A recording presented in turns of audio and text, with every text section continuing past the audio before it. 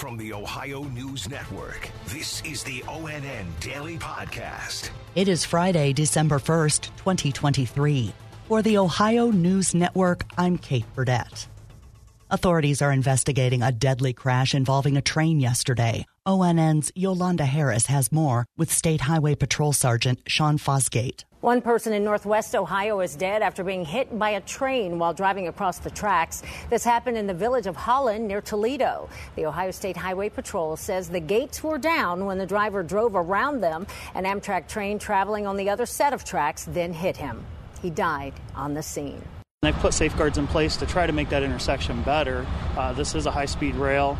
This train was coming through at a pretty good rate of speed since it was an Amtrak train.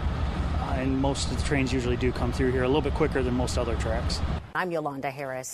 South of Columbus in Pickaway County, some community members and fellow board members are asking Scioto Township trustee Barton Fannin to step down over his use of a racial slur. As ONN's Richard Solomon reports, after a contentious meeting last night, there is no resolution. Scioto Township trustee Bart Fannin publicly apologizing for using a racial slur when describing the Juneteenth holiday. But when he was asked to step down, will you or will you not resign? No, absolutely not. He used that slur on November 17th in a public meeting. And since all board members and many people in the community have called for him to resign, Fannin says he has learned a lot from people about the situation in the last week, but his words not sticking to the hearts of this community. In Pickaway County, I'm Richard Solomon.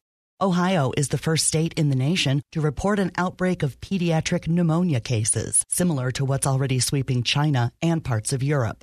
Here's CBS reporter Meg Oliver. In Warren County, north of Cincinnati, health officials have declared an outbreak of pneumonia in children. They say 145 kids have been diagnosed with the respiratory infection since August. The average age of these patients is 8 years old. The declaration comes as China is in the midst of its own outbreak. Hospital wards filled to capacity, with doctors seeing a rise in several known respiratory illnesses. The director of the CDC tried to ease fears, saying China is not dealing with the new virus like COVID. Meg Oliver, CBS News. East Cleveland's mayoral recall election is coming up. Residents will vote on whether Mayor Brandon King should be removed from office. More from ONN's Stephanie Haney. This is the city's second recall election for the position since King took office in 2016. He kept his office by just 19 votes in 2022.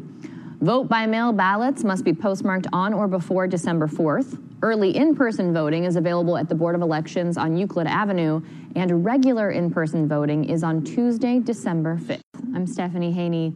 A warning from court officials in Franklin County. ONN's Lindsay Mills in Columbus has the story with Franklin County Municipal Court Jury Commissioner Carmen DiPolito. Scammers are posing as law enforcement officials with uniforms and duped phone numbers. They even ask people to meet them at sheriff's office substations to make the payment. It's very hard to differentiate whether it's a scam or not due to the fact that they're meeting at the substation. They're using an officer name and giving a badge number. Now they're using specific judges' names. They're having specific case numbers even sometimes. They're made up all in all, but it's hard when everything seems legitimate. I'm Lindsay Mills.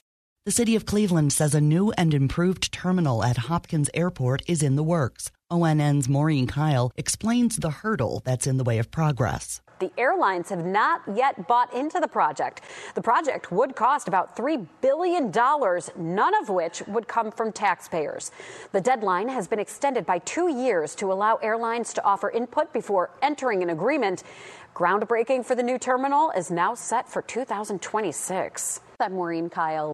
Children's hospitals in Cincinnati and Columbus are getting funding to research pediatric cancer. ONN's Andrew Kinsey reports. Cancer-Free Kids is giving $650,000 to nationwide children. It's part of $1.25 million to fund 21 research grants at Nationwide and Cincinnati Children's Hospital.